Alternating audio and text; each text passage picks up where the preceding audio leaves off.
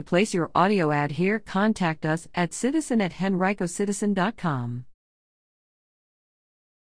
Eastern Henrico site to serve as vaccination hub. The Richmond and Henrico Health Districts will establish a community vaccination hub in the Varina district beginning at the end of March, RHHD nurse manager Amy Popovich said during a press briefing Thursday. Officials aren't announcing the exact location yet, she said, but the hub is expected to provide first-dose vaccinations for 3 weeks to higher-risk populations and others who may not have pre-registered for the vaccine, and then second doses for 3 weeks after that, just as one at Second Baptist Church in Richmond has done in recent weeks. In selecting the Eastern Henrico spot, officials evaluated several potential sites based upon 3 primary forms of criteria, Popovich said. Their location typically within a high-risk area or area with high case counts. Their size, parking availability, and easy transportation access, ideally on a bus line. How willing and able the partner organization was to assist with outreach and registration. Second Baptist Church has been a particularly beneficial partner for the latter reason, Popovich said. The folks there were really instrumental in not just registering folks in their own congregation, but really across the community there and ensuring access there, she said.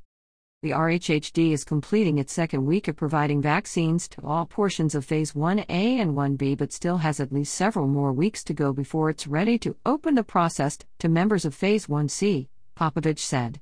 That's because about half the adult residents of Henrico and Richmond qualify for 1A or 1B, meaning there are about 225,000 people currently eligible or who have been vaccinated.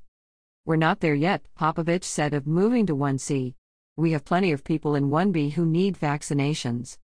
The districts this week and next are receiving just more than 12,000 first doses, she said, up by about 2,000 from recent weeks.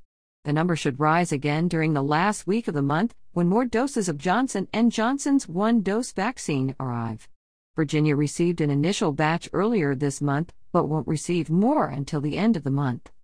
Last week, the RHHD conducted its largest single-day event, vaccinating about 7,000 people at Richmond Raceway, Popovich said.